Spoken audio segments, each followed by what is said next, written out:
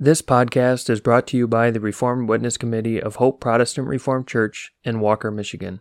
It is our goal to spread our distinct Protestant Reformed views based on the Word of God and the Reformed confessions. We hope that this message is edifying to you. The following podcast is part 4 of 4 of Professor Hanko's series, Our Creedal Heritage.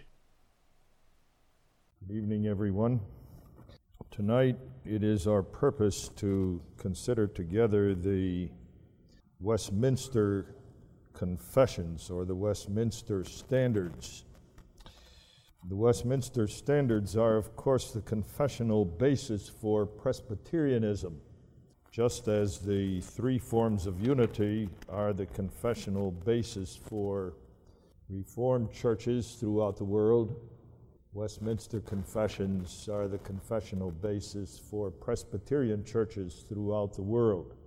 It's interesting, though, that the Westminster Confessions are of concern and interest to our Protestant Reformed churches. In talking about them, we are talking about confessions that are of some significance for our own denomination. That has come about in relatively recent years, especially since the time of our contact with Presbyterian churches abroad, both in Northern Ireland and England and in Australia. The Westminster Standards, for example, are the confessional basis for the evangelical Presbyterian churches of Australia. But we have a reference to the Westminster Confessions in our church order book, although not in the church order itself. This is, of course, the green book to which I am referring. In the Constitution of the Committee for Contact with Other Churches, there is this statement in Article 5, which deals with the general mandate that a full sister church relationship with foreign churches implies, among other things, taking heed to one another's life as churches, constantly acquainting one another with decisions of their broadest assemblies, mutual decisions as to the revisions of and additions to the creeds, the church order, and liturgical forms. Such a full sister church relation shall be established only with those foreign churches of whom we are assured not only that they accept the Reformed standards as their basis, but that they indeed maintain them in their ecclesiastical life. Behind the words Reformed standards is an asterisk, and that asterisk has this notation: Reformed standards has been interpreted by Synod, Acts 1985, Article 23, to include the Westminster Confession and catechisms. That is, the Westminster Confession itself and the larger and shorter catechisms. That decision was taken by our churches in 1985 at the time of our contact with the Bible Presbyterian Church of Northern Ireland, of which Reverend George Hutton, whom some of you may recall, was pastor. And that congregation at that time asked our synod to establish sister church relations with them, which our synod subsequently did, and which was the beginning of our work in Northern Ireland. The problem was that the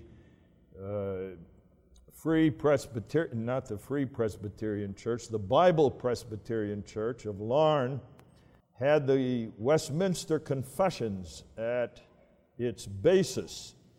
And the question came up on the synod whether our constitution for committee of contact allowed that, permitted sister church relations with the church which stood on the basis of the Westminster Confessions.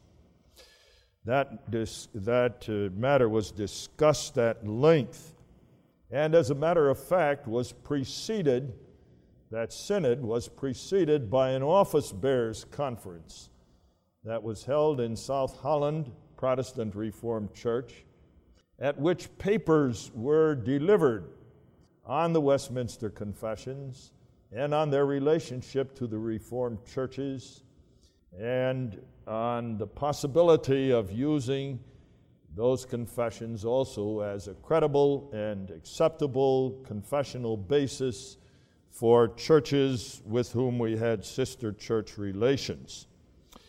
So this decision of the synod follows upon that.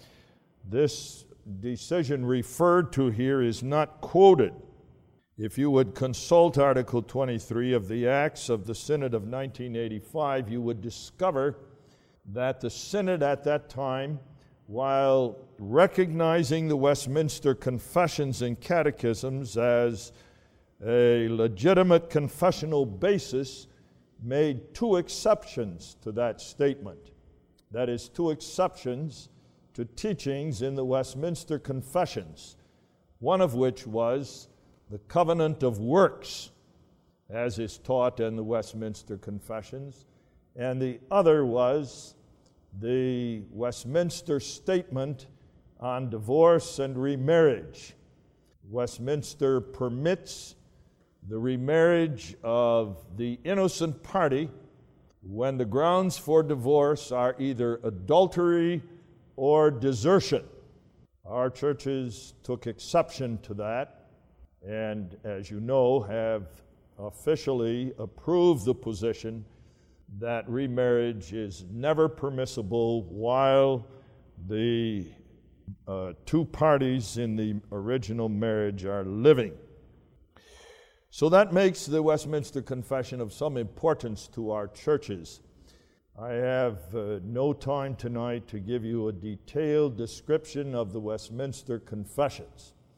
That's a job that requires a number of individual classes. I urge you, however, to take the opportunity to read and acquaint yourself with those confessions. I myself have a very handy little book here that has the Westminster Confession of Faith in it, as well as the larger and shorter catechisms. And it has all the scriptural proofs, not only referred to as in our Heidelberg Catechism, but quoted as well, quoted in full. The three documents are worthwhile becoming familiar with. I want to talk more about the Westminster Confessions in general tonight, and I must confess at the very outset that while from a certain viewpoint I have a great deal of respect for the Westminster Confessions, there are reasons which I consider serious, which make it impossible for me to feel at home in the Westminster Confessions. If there are any good Presbyterians in our midst tonight, they will shudder at a statement such as that. But I have tried in all sincerity and with the best possible efforts I could muster to make myself at home in the Westminster Confessions. And while I appreciate some of their statements, nevertheless, I cannot find myself comfortable in their teachings. I hope to address myself to some of those things tonight. In order to understand what I consider to be the basic problem with the Westminster Confessions, we have to know a little bit, first of all, about the history of the Reformation in the British Isles and about the circumstances out of which the Westminster Confessions arose. I have to be very skimpy in my description of this tonight. time forbids us to go into detail. The Reformation in England is most fascinating. I had an elder in the congregation that I served in Dune, Iowa. He was a rather remarkable man. I don't think he had finished 6th or 7th grade of school. He came from very poor parents and was forced to quit school at an early age. He brought up 11 children and did so on 80 acres of ground in Lyon County in northwest Iowa, which required of him that he worked day and night. He was frequently an elder in the congregation and served with distinction. He made himself, over the years, an expert on the English Reformation. He acquired a library of books that I envied. When I saw that library, I had to fight the devil of covetousness. He read them all. When we would talk about the English Reformation, and he, on occasion, delivered papers on some aspect of it in men's society, I was ashamed that he knew far more about the English Reformation than I did. And maybe that was a spur to me later on when I got to the seminary to make the English Reformation particularly an object of my study. The English Reformation was different from the Reformation on the continent.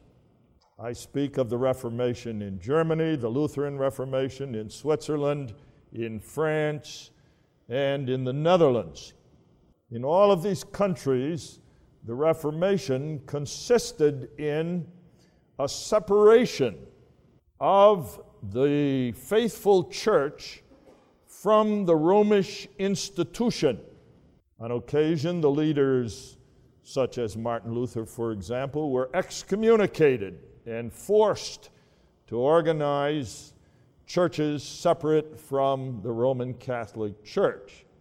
In England, that did not happen. There was no separation in England, or for that matter in Scotland, or for that matter in Ireland. The peculiar circumstances which brought that about are almost a divine irony. One marvels at the strange ways of the providence of God.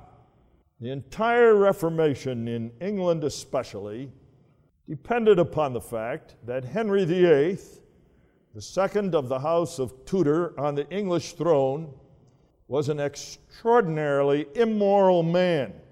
As a matter of fact, those of you who know anything about Henry VIII know that he had 5 wives in the course of his life, 2 of which he beheaded, 2 of which he divorced, and 1 of which was able somehow to outlive him. That's a strange circumstance that brought about the Reformation. He didn't like his first wife, Catherine of Aragon, and he didn't like her partly because he had fallen in love with some palace slut by the name of Anne Boleyn, but also because Catherine of Aragon was unable to produce for him a male heir. And so he set about, with the connivance and help of the men in the church, the leaders in the church, some of whom were Protestants by this time, though not vocal and open, to divorce Catherine of Aragon so that the way was open for him to marry Anne Boleyn.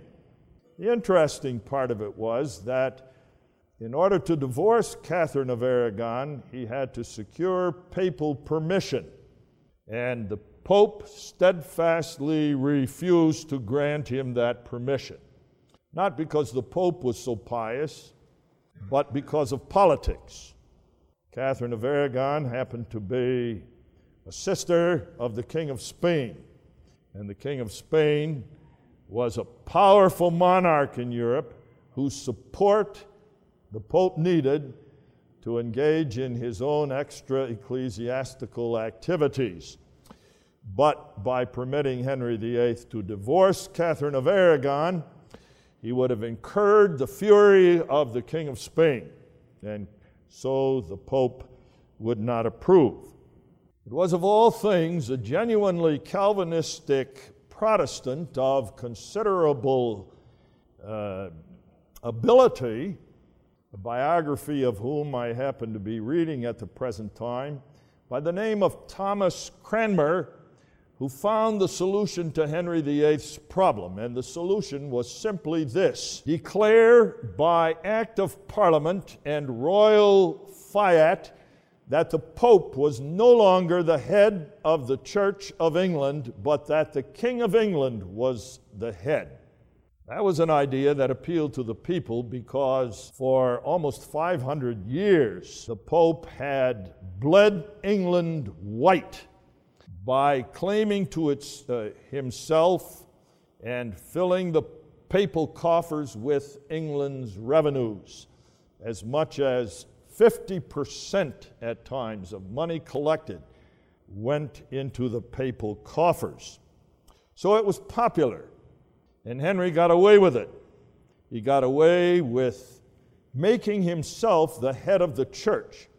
In gratitude for the help of Thomas Cranmer in particular, Henry VIII gave Thomas Cranmer more or less a free hand in instituting reform in the church in England.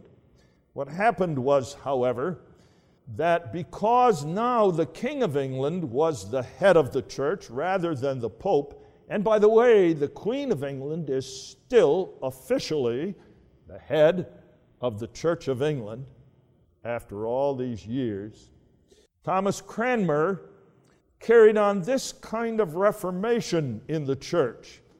He changed the entire Roman Catholic Church, or attempted to, into a Protestant church, rather than separate from the Institute of the Roman Catholic Church.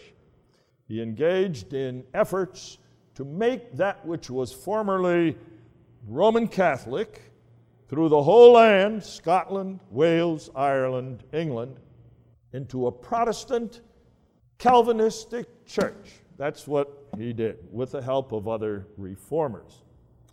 It wasn't always easy going, because Henry VIII himself remained a Roman Catholic to his dying day, and it only received a lot of impetus when Henry VIII's son, Edward II, came to the throne. Edward II, the son of Anne Boleyn, and a very strong Protestant Calvinistic king. But in the wisdom and providence of God, he came to the throne when he was 12 years old, I think, and died after ruling only 4 or 5 years.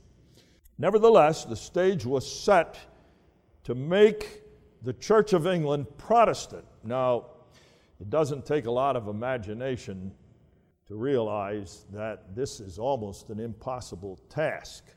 To take a Roman Catholic church, of which the Pope had been the head for 1,000 years, in a land filled with monasteries and monks, and make it not only Protestant, but Calvinistic.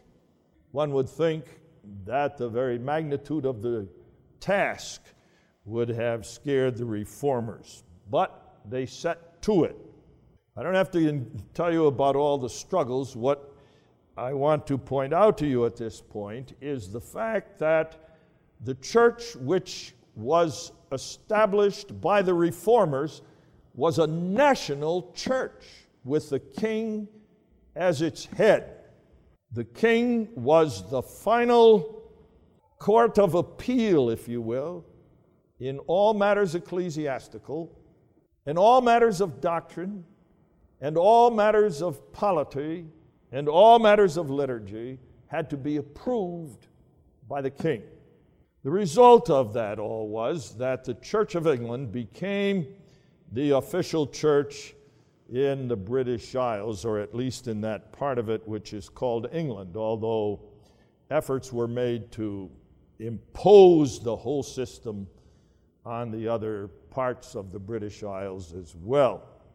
Out of that situation emerged a church which was, I guess you would say, mildly Calvinistic, founded on the basis of the 39 Articles of the Church of England. Articles which are Calvinistic, but mildly so. Over the years, efforts were made to make them more profoundly Calvinistic. The so-called Lambeth Articles, which were especially articles dealing with the doctrine of sovereign double predestination, were formulated and efforts were made to add them to the 39 Articles of the Church of England. In its liturgy and in its church government, it was almost exclusively Roman Catholic. To this day, if you would attend, for example, evensong in Westminster Abbey in London, as my wife and I did on at least 2 occasions, you would be appalled at how closely the worship in Westminster Abbey in London is patterned after Roman Catholic liturgy. In fact, you would be hard-pressed to find any difference between Church of England liturgy and Roman Catholic liturgy as it is practiced worldwide. Same thing is true of church government. The only difference between the church government of the Church of England today and the church government of the Roman Catholic Church is this. The Pope is the head of the Roman Catholic Church. The King is the head of the Church of England. That's the only difference, with perhaps the minor difference, too, that the Church of England does not have a college of cardinals. There were many within England who protested this, what they considered to be partial Reformation. They protested that because they knew the form that the Reformation was taking, for example, in Geneva, under the leadership of John Calvin. During the reign of Bloody Mary, who succeeded Edward, the Protestants were persecuted, and many fled to the mainland, fled to Geneva. There was an English refugee church, not only in Geneva, but also in Emden, for example, and in other places on the continent. And they were instructed in these refugee churches on the continent in a purer form of Calvinism, a doctrinally purer form, a church politically purer form, and a liturgically purer form. And so after Bloody Mary had passed away and Elizabeth came to the throne, known throughout history as Good Queen Bess, they pressed for a much more widespread, much more profound reformation of the Church of England than had so far taken place. And they pressed for that in the area of liturgy and church polity particularly, not so much at that point at any rate in the area of doctrine. They became known as the Puritans, a name that comes from the fact that they sought a purer Reformation than had so far taken place in England. They finally got their chance to bring about a more thorough Reformation. It came about because with Elizabeth's death, the house of Tudor died away, and the house of Stuart came to the English throne in the person of James I of England, James VI of Scotland. He had been king in Scotland prior to this. James I, by the way, is the king who authorized the King James Version of the Bible. But because he authorized this magnificent translation which we use today, you must not think of James I as a godly man who was interested in the truth. He was not. He preferred watching rooster fights to going to church on the Lord's Day. And he lived a life of gluttony and debauchery. There are 2 interesting stories about James I, however, that, while not directly related to our subject, are worth telling. He was King of England at the time when the Arminian controversy was going on in the Netherlands. And you must understand that during the time of the Arminian controversy in the Netherlands was still technically at war with Spain, although there were no hostilities. At about the time that Arminius died, 1609, the Board of Curators of the University of Leiden, where Arminius taught, along with the representatives of the government in the Netherlands, were looking for a successor. And because they were themselves not very strong with regard to Calvinism, they decided upon a man by the name of Forstius from Germany, an outstanding theologian, but a committed Arminian not only, but also a Socinian who denied, or at least was suspected of denying, the doctrine of the Trinity. Those in the Netherlands who heard of this were furious and so tried to oppose it. But the government and the Board of Curators of the University of Leiden were determined to go ahead until James I from England interfered. And James I wrote a letter to the government of the Netherlands, which in effect said this: "You appoint this man from Germany as the successor of Arminius, and England will no longer support you in your war with Spain." And it was that interference of James I which prevented the Board of Curators from hiring this Socinian out of Germany. I think I said that was at the death of Arminius. That's not correct. It was at the time when Arminius was hired. And Arminius, as a matter of fact, was the one who gained that appointment.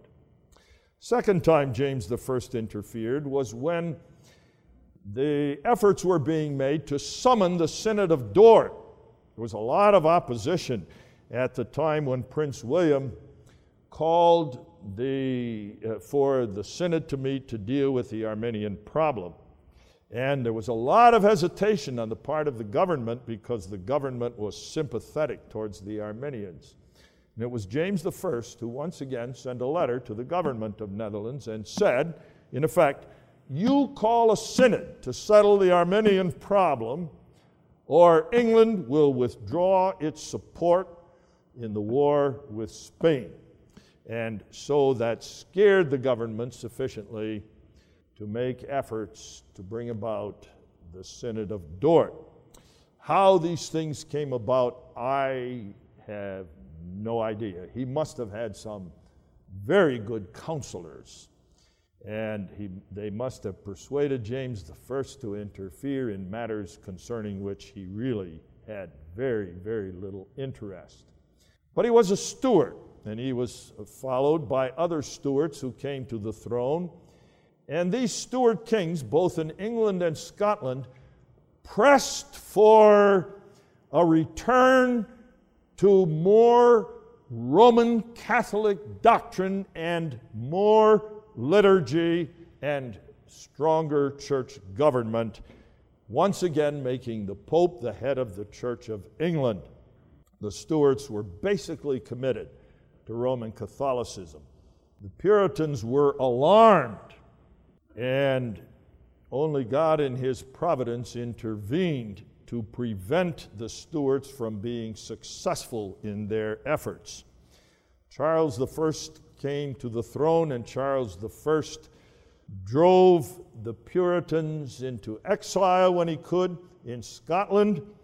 These times became known as the killing times, when strong Presbyterians were hanged in the Grassmarket in Edinburgh and drowned in the lochs that fill Scotland and persecuted terribly.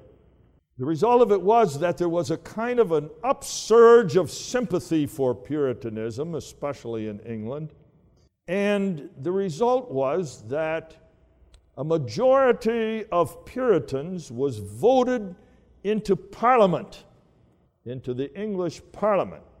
Then the Puritans had their opportunity. And so the Puritans pressed through the Acts of Parliament Charles I to withdraw his efforts to make England a Roman Catholic country and to cooperate with them in making England and Scotland and Wales and Ireland Presbyterian. Charles I would have none of it. The result was civil war. Terrible civil war between the royalist forces of Charles I and the parliamentarian forces under the leadership of Oliver Cromwell. Oliver Cromwell being a very skilled general and being one who made the first successful use of cavalry, was able to defeat the armies of the king at every turn.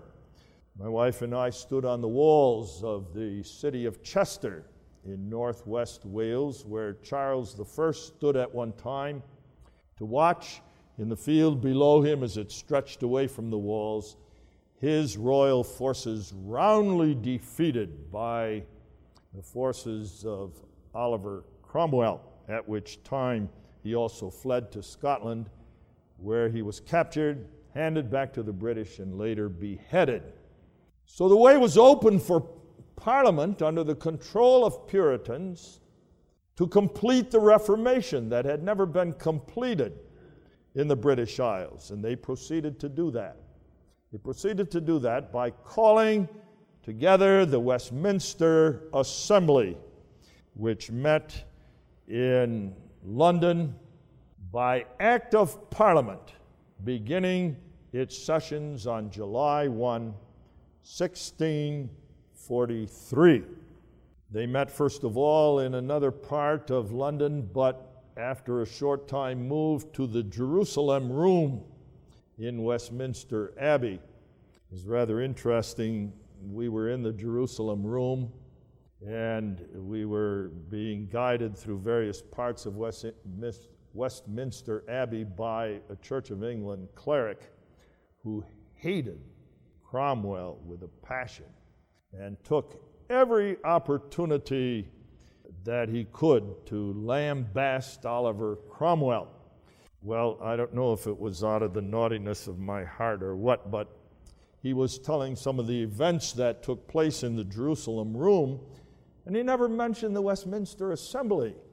So I said to him when he opened the floor for questions from the members of the tour, "Isn't this the room in which the Westminster Assembly met and in which it drew up the Westminster Confession and the catechisms?" "Yes, it was," he said, and off he marched. No more questions. He didn't even want to talk about it. And he was a Protestant, of course, a Church of England cleric. But those are the memories of Westminster Abbey of which he wanted no part. At any rate, that's where the Westminster Assembly met. It's a rather crowded room, I would think. The room wasn't that large. I would guess it couldn't have been much larger than the room where we hold our Monday night Bible class, the back room, the catechism room downstairs, maybe a little bigger than that. But 151 delegates were present. And what they did in July in a crowded room of that sort in the heat of London is another question. But that's where they met. Now, there are some interesting things about the Westminster Confession that I want briefly to mention. In the first place, the Parliament invited to attend the Westminster Assembly delegates from foreign lands. In fact, they even invited delegates to come from America. And particularly, they asked from the churches in America to send 2 delegates, one of whom was the well-known Cotton Mather. The men couldn't come, or I think probably more accurately, did not want to come, because the churches in America were somewhat different in church government, something we'll come to presently. But that was only 23 years after the colony in Plymouth, Massachusetts had been established. The Pilgrims had landed in Plymouth Rock in 1620. Westminster Assembly began its meetings in 1643. Already the churches in America were recognized as Presbyterian. None of the delegates from America came that were invited, but none of the delegates from any foreign country came. Not sure why. The sources that describe the assembly never get around quite to explaining that. Many of the churches in other parts of Europe sent their greetings. Many of them sent their best wishes. Many of them sent their prayers for the success of the assembly, assured the delegates of the fact that they supported the efforts of the assembly, but none of them came. Even Bishop Ussher, the Bishop Ussher who is the famous author of the chronology which almost all conservative churches follow of Old Testament history, and which dates creation at 4004 BC. Even he did not come. He was Bishop of Armagh in Ireland, a very notable man, a very scholarly man, but even he refused to come.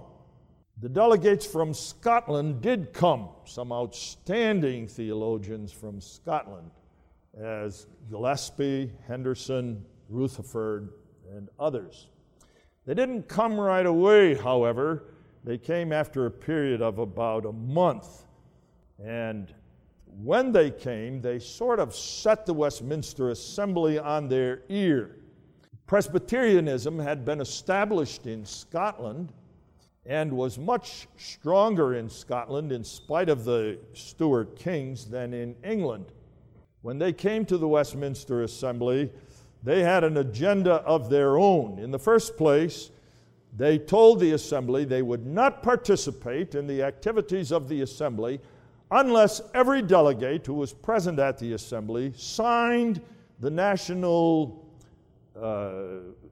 covenant, which was, of course, a document for which Scottish Presbyterianism is famous.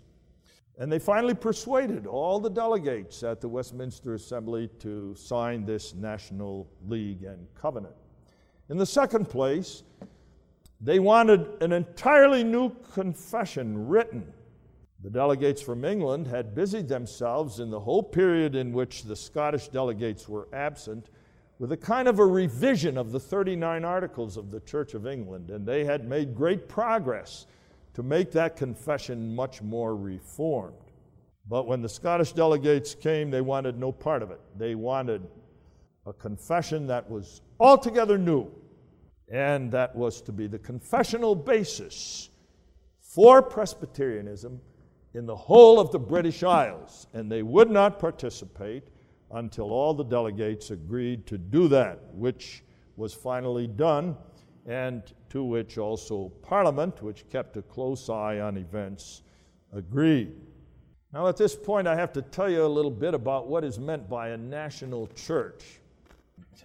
This is, in my opinion, what's wrong with the Westminster Confession.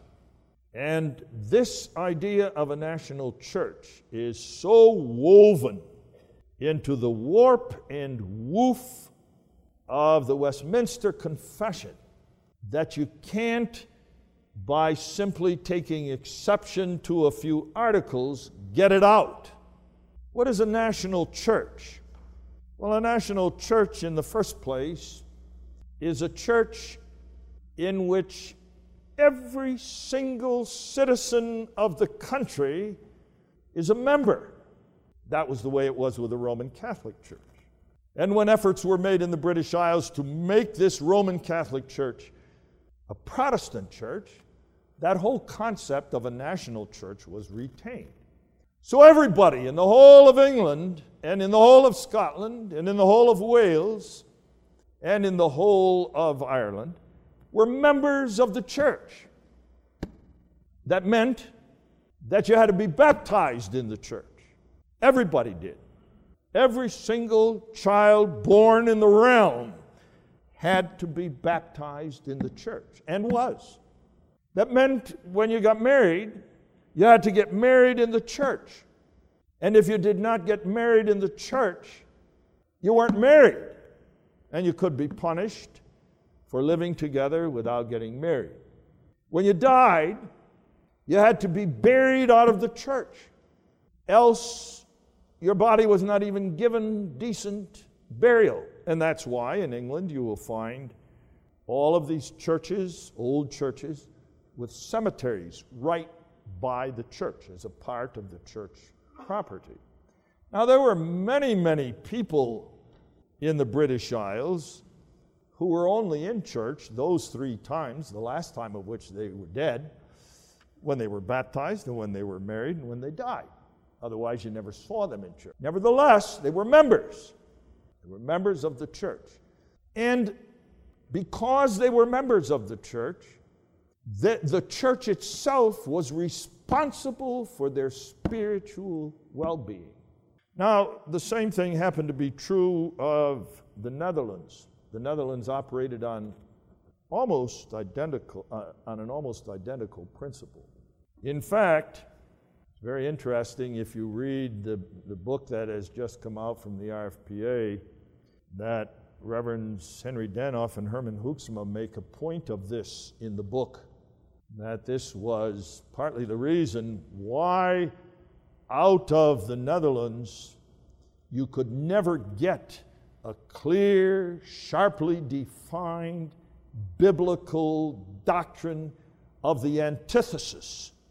Because, as Hanko points out in one of the chapters, the antithesis in a state church is not between believer and unbeliever, regenerate and unregenerate, elect and reprobate ultimately, but it's between the Netherlands and the rest of the world, because everybody in the Netherlands is a member of the church. Or the British Isles and the rest of the world, because everybody in the British Isles is a member of the church. And that way you don't get any antithesis at all, of course, because you have to find a common basis which everybody in the nation can use as a basis to cooperate together in the work of the church and in the work of the gospel. And that's exactly the idea which prompted Kuyper's Common Grace. How can we make the Netherlands as a nation, composed of the people of God, an effective force in the world to spread Calvinism to the far ends of the earth and to bring all under the rule of Christ? In order to do that, we have to have the nation united in a common purpose. What can serve as the basis for that kind of goal? Kuyper said, common grace. Hanko and Danoff say in their book, Sin and Grace, that's why the Netherlands could never produce a doctrine of the antithesis. And in fact, when the secession churches under Henry de Kock and Van Raalte and so on and so forth broke with a state church and established a free church that was no longer under government control, Hanko makes the observation, the way was paved by the afscheiding and the churches of the afscheiding to develop a correct doctrine of the antithesis. But Kuyper, when he came along with the Doliancy, was furious with the afscheiding for doing exactly that. And he refused even, first of all, to go along with the merger of 1892, which brought the afscheiding and the Doliancy together. You had the same thing in England. Only in England you had it stronger because the king was the head of the church. That didn't happen in the Netherlands. Literally the head of the church. It doesn't take much imagination to understand that makes discipline absolutely impossible. Of course, if a man was such a gross sinner that he committed a crime worthy of the severest punishments, he was put to death. That's all you could do. Heretics were put to death. Murderers were put to death. Thieves were frequently put to death, although some of them were shipped to Australia and penal colonies in Australia and Tasmania and America. But you couldn't have him in the nation if he was such a gross sinner that he threatened the well-being of society, and you couldn't excommunicate him, so get rid of him, get him out of the country. That's all the church could do. Well, now, without going into all the details of the weakness of a national church, the Westminster Assembly had to draw up creeds which could serve as a confessional basis for a national church. That was the problem. The Reformed creeds didn't do that. In a certain sense of the word, they were in the same situation in the Netherlands. But you recall how last time we talked about the fact that the Belgic Confession arose out of persecution. Government had nothing to do with the Belgic Confession. Heidelberg Catechism arose in Germany as a foreign document that was prepared for the instruction of covenant children. Canons of Dort arose out of controversy. Not so in England. The reason for the Westminster Assembly meeting was to draw up a confessional basis for a national church composed of every single citizen of the realm, and that could serve as a confessional basis for a church that included every citizen of the realm in it. That's exactly what gives the Westminster Confession its unique character, but a character which, at least as far as I am concerned, leaves me with a strangely uncomfortable feeling. I want to make a very strong statement about the fact that the Westminster Confessions have many, many good points about them. Westminster Confessions, the Westminster Confession itself deals with the whole of theology, such as the Belgic Confession and the Heidelberg Catechism. The Westminster Confession has probably one of the best confessional statements concerning the doctrine of Scripture that can be found in any Reformation creed. And in fact, in those articles on Scripture, which are chapter 1 of the Westminster Confession, the striking statement is made that the Hebrew and Greek text in which the Scriptures were originally written have been preserved pure by the singular goodness and providence of God. I think that's a powerful statement and a statement worth remembering. That text, by the way, to which the Westminster Confession refers as being preserved pure by the singular goodness and providence of God, is the text that underlies the King James translation of the Bible. The text that underlies the NIV, for example, and other translations, is not that text. It's a different text. And if you have any acquaintance with the NIV at all, you know that the text of the NIV leaves out of it many, many passages which are found in the text of which the Westminster Confession speaks. Its doctrine of Scripture is superb. In the second place, it has an entire chapter devoted to the decrees of God. And its statement concerning the decrees of God, especially election and reprobation, are just as strong as anything you will find in the canons, although not as complete.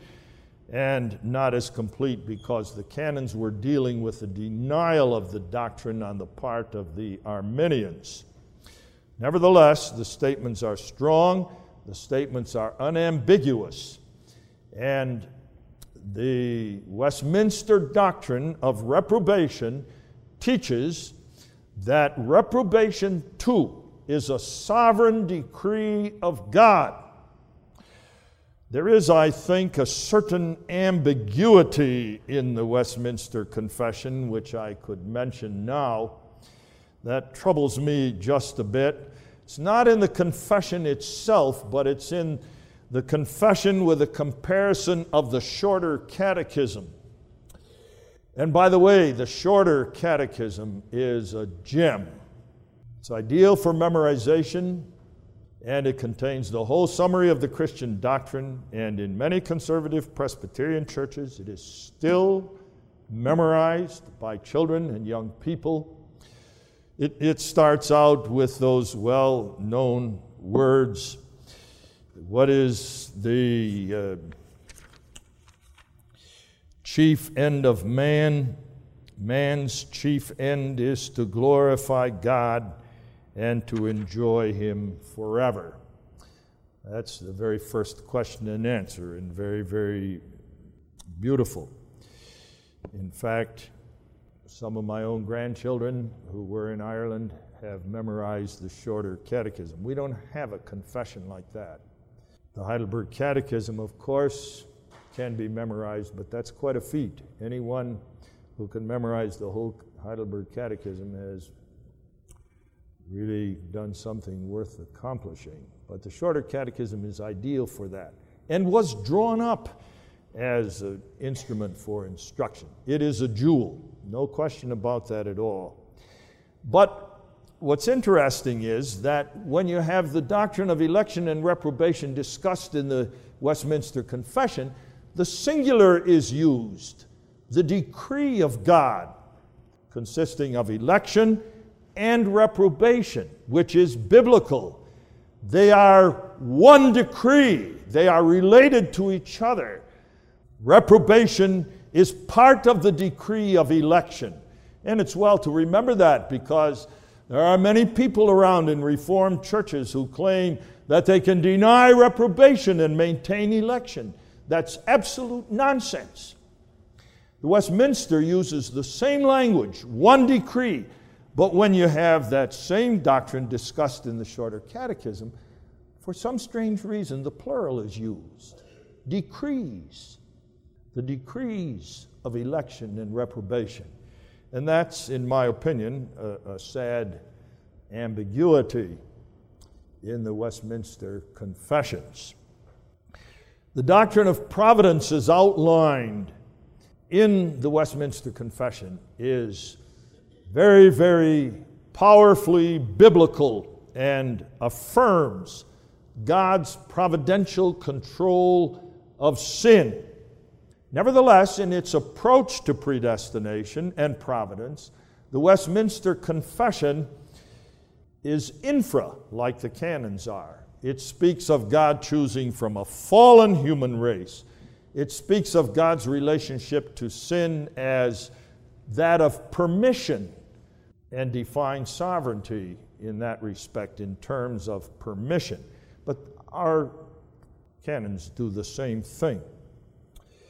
It has a very strong section, the Westminster Confession, on soteriology, on the effectual call. In fact, I think that's a very, very interesting part of the Westminster Confession. It's material on the effectual call. It talks about an eternal decree of justification, which, while not establishing the doctrine of eternal justification itself, which is dear to the hearts of Protestant Reformed people, it nevertheless speaks of an eternal decree of God to justify His people in Christ. It speaks of creation as taking place in 6 days. I cannot understand, for example, how the Orthodox Presbyterian Church can open itself to the framework hypothesis of Lee Irons and Meredith Kline, which is simply another form of theistic evolutionism, while they maintain loyalty to the creeds, when the creeds insist on creation in 6 days. Same thing is true, more or less, of the United Reformed Church, which has refused to condemn out of hand the framework hypothesis, although it does not have the Westminster Confessions as its creedal basis. And so I could go on. There are many, many good features about it. The shorter catechism, as I say, is a jewel and worth reading and worth committing to memory. Nevertheless, there are some things about the Westminster Confession that trouble me. The first of them is, and this is evidence of the fact that it was composed under the circumstances under which it came into existence, a creed for a national church, it's cold. It's a cold, objective statement of doctrine. It lacks that personal, subjective, gloriously beautiful touch of the Heidelberg Catechism. What is thine only comfort in life and in death? It doesn't have that. It doesn't even have the Belgic Confessions, repeated statements. We believe and confess. We believe with all our hearts. Nothing of that. It's cold. It's objective. There's not anything warm about it. It doesn't even have that powerful pastoral emphasis of the canons. You would think if there is one Reformed creed that would be coldly objective, it would be the canons, but they're not. They're warm. They're always speaking to the heart of the child of God.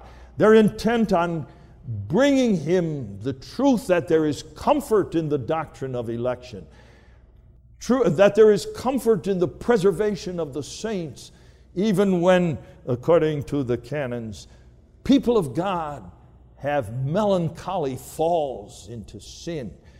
It's always pastoral. It's always aimed to bring the joy of the gospel to the hearts of God's people.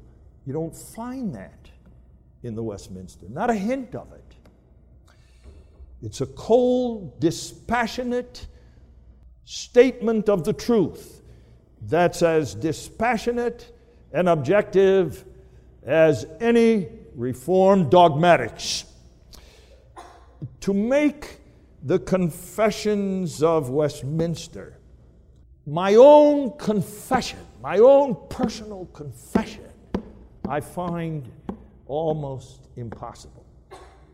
While in the Heidelberg Catechism and in the Canons of Dort, I feel right at home. I can do that. This is what I believe. This is what my soul says I have to believe for my own salvation. But Westminster is always objective. In the second place, you'll find that emphasis on framing a confession which can serve as a basis for a national church in, say, for example, a lengthy chapter on the law. Not the law as it is discussed in the Heidelberg Catechism as a rule of gratitude, but just bare law. And in connection with that, the Westminster says, it is true, as our Heidelberg Catechism says, that out of the law comes the knowledge of misery, but very, very little about that. It is true, as the Heidelberg Catechism says, that the law is the rule of gratitude, but then very strangely, and yet very Presbyterian, the Westminster Confession says there is a third use of the law, and that is its civil use. Its civil use, by which they mean that the state and the church must combine forces to enforce the law of God in the civil realm, that is, in the sphere of society at large, and that is a purpose of the law because it is in a society at large which is governed by the law of God, in which the church can flourish. Losing sight of the fact, of course, that the Bible makes quite a point of it. It doesn't make any difference as far as the church is concerned what kind of a government is in power. The church survives not because of the good graces of the government. The church survives by the power of its head, Jesus Christ. And the church can just as well survive under Nero and Diocletian and the worst persecutors of the church as in America, where there is freedom of religion. The government, the kind of government, doesn't make a particle of difference as far as the existence and well-being of the church is concerned. It is because of this need to make a confession which can serve as a confession of a national church that you will find in the Westminster Confession an elaborate discussion of Sabbath keeping, Sabbath observance. Of course, you've got a country of maybe 33 million people. They're all members of the church. Of the 33 million, probably 31.5 million are not going to go to church on Sunday.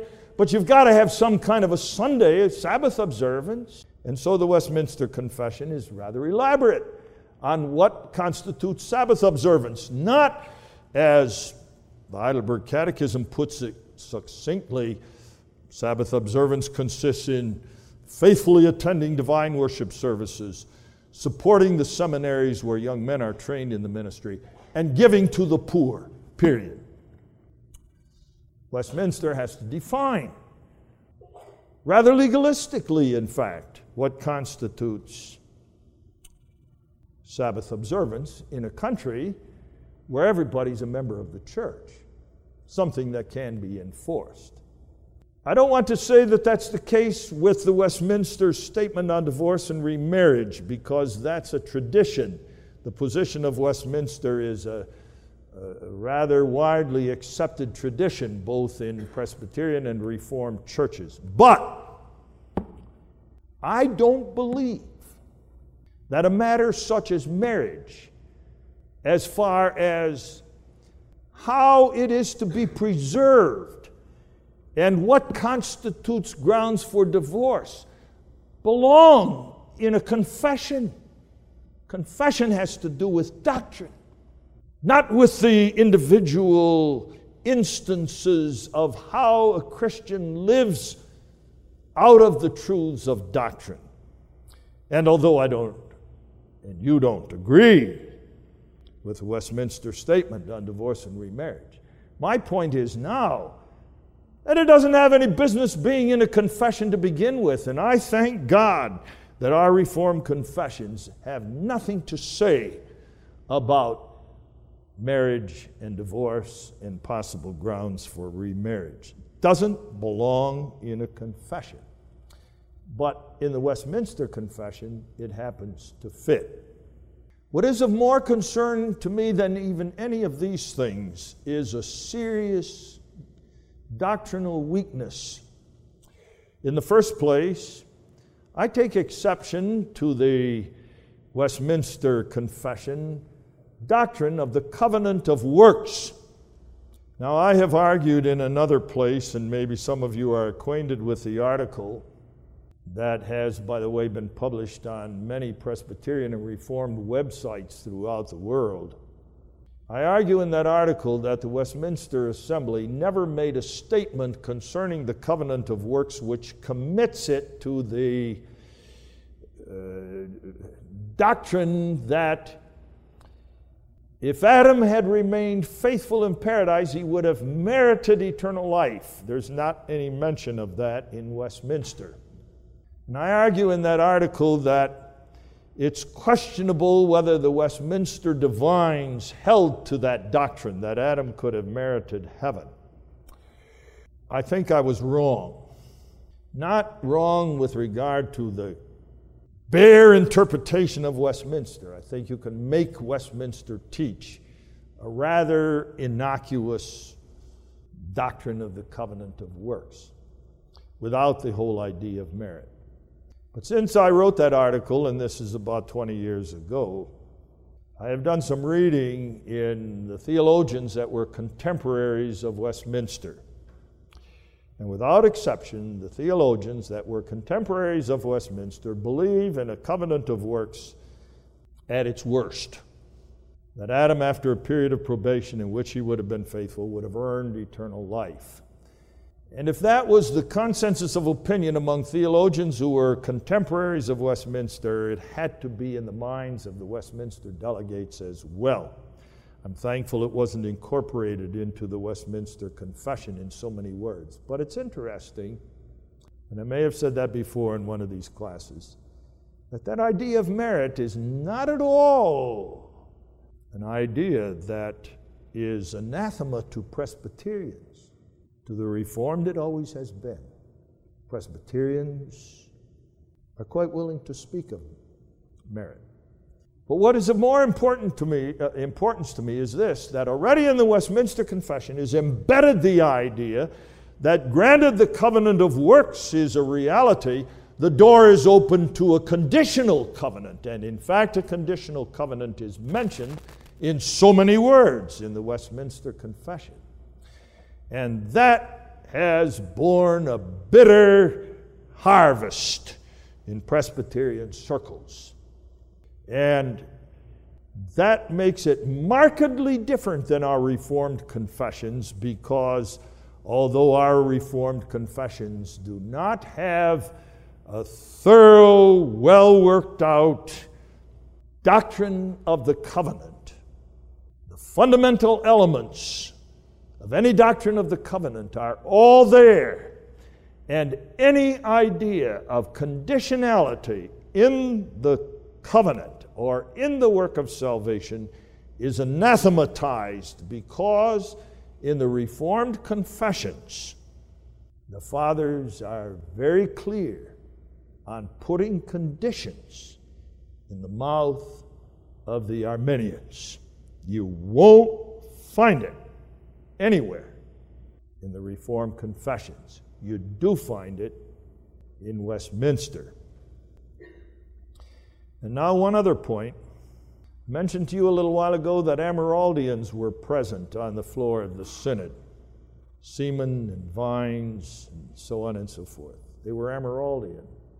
Amyraldianism was strong in England. It came from France, from the school of Sommer, and it was developed by a man by the name of Amyraut, who developed a conditional hypothetical universalism, which is only a modified and sophisticated form of Arminianism, but it's shot through with Arminianism.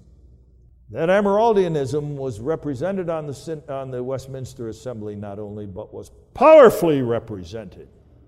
And although the Westminster divines never adopted any form of Amyraldianism and incorporated it in the confessions, nevertheless, the influence weakened the Westminster Confession at a key point.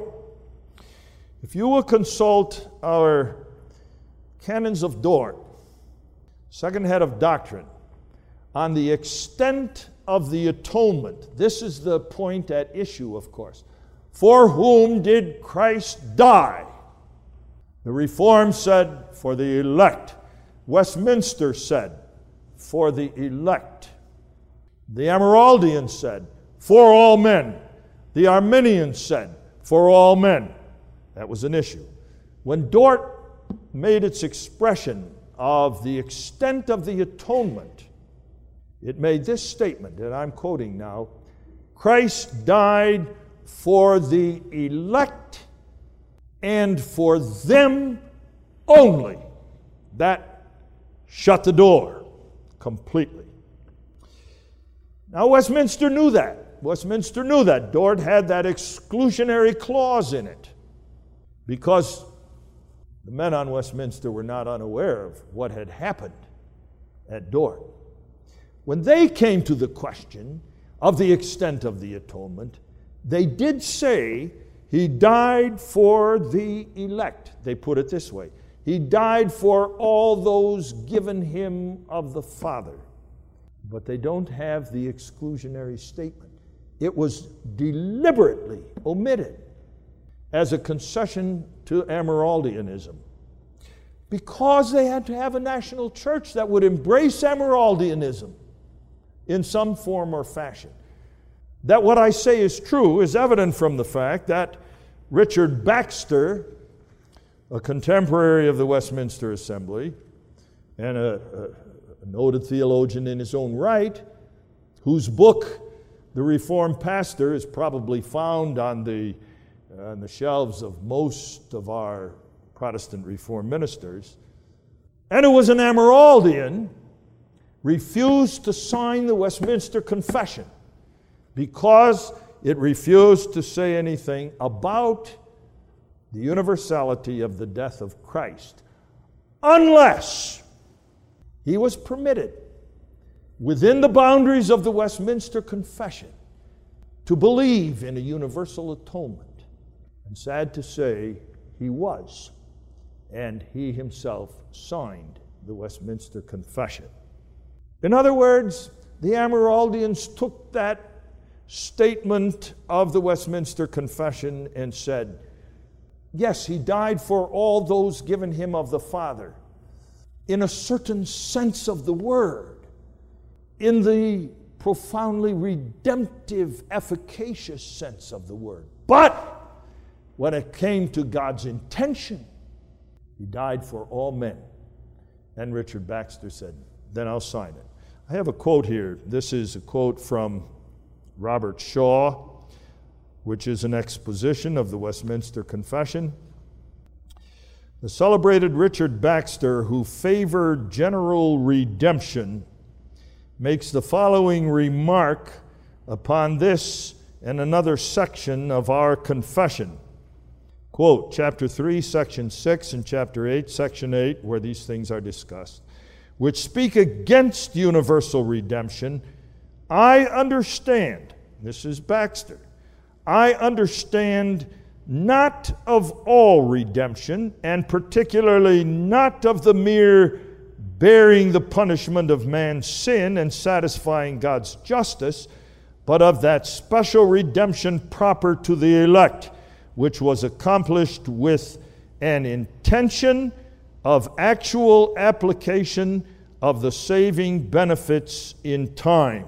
In other words, it's talking about a redemption for the elect without necessarily condemning another sense of redemption for all. If I may not be allowed this interpretation, I must herein dissent. End of quote. Shaw goes on to say, Universalists following Baxter have since the time of the writing of this creed insisted that the creed left room for their position. That's correct. If the Westminster divines, who knew what happened at Dort, had only had the courage to say, he died for the elect and for them only, that would have been the end of the matter. And Amyraldianism would have been ruled out. But they didn't. They didn't. In my estimation, that's a fatal flaw. And it opens the door in Presbyterian circles to a well-meant, gracious gospel offer in which God expresses his intent to save all men, an intent already expressed in a universal redemption of Christ on the cross, though not an efficacious accomplishment of salvation. That's playing with words. That's opening the door to blatant Arminianism. That's a weakening of the strong statement of Dort with regard to the atonement of Jesus Christ. It was done, I am personally convinced, because of the fact that the Westminster Confession had to be made suitable for a national church in which not all were agreed in doctrine. Chickens come home to roost. Beginselen, the Dutch say, werken door. Principles work their way through.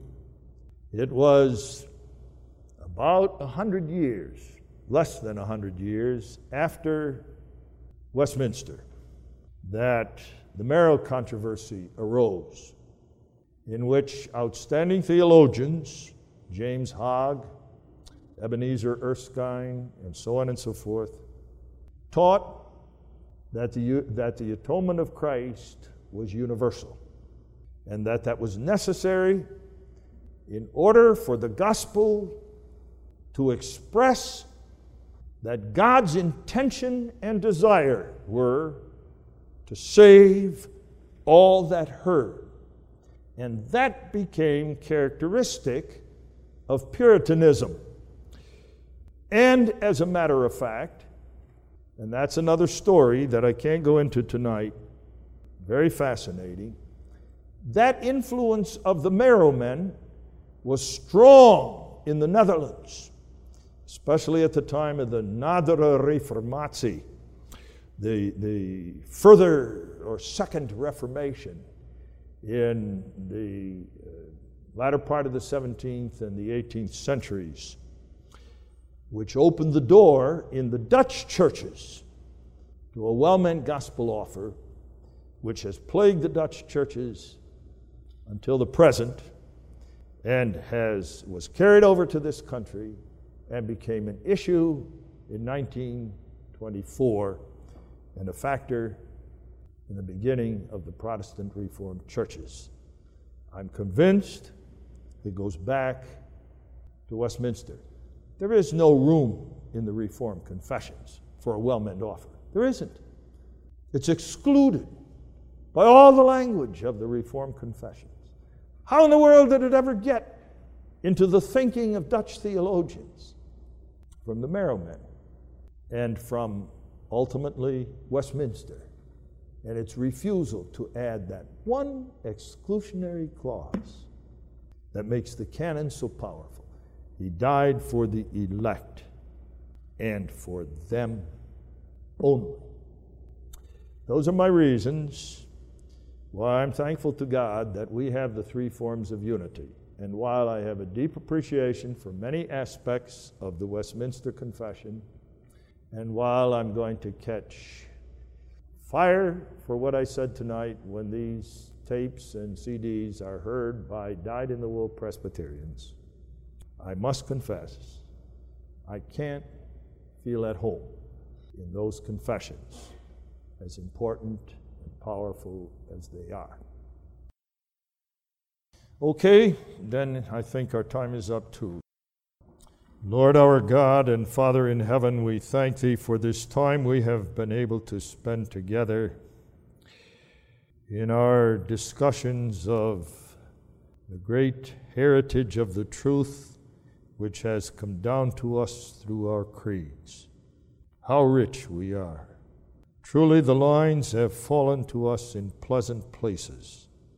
A goodly heritage is ours. Thou hast given us these creeds as the fruit of the work of the Spirit in the church. May that Spirit of our Lord Jesus Christ work also in our hearts, that we know these creeds and love them and live out of them and teach them to our children. We have sinned against Thee, Lord. We have done much that deserves Thy judgment.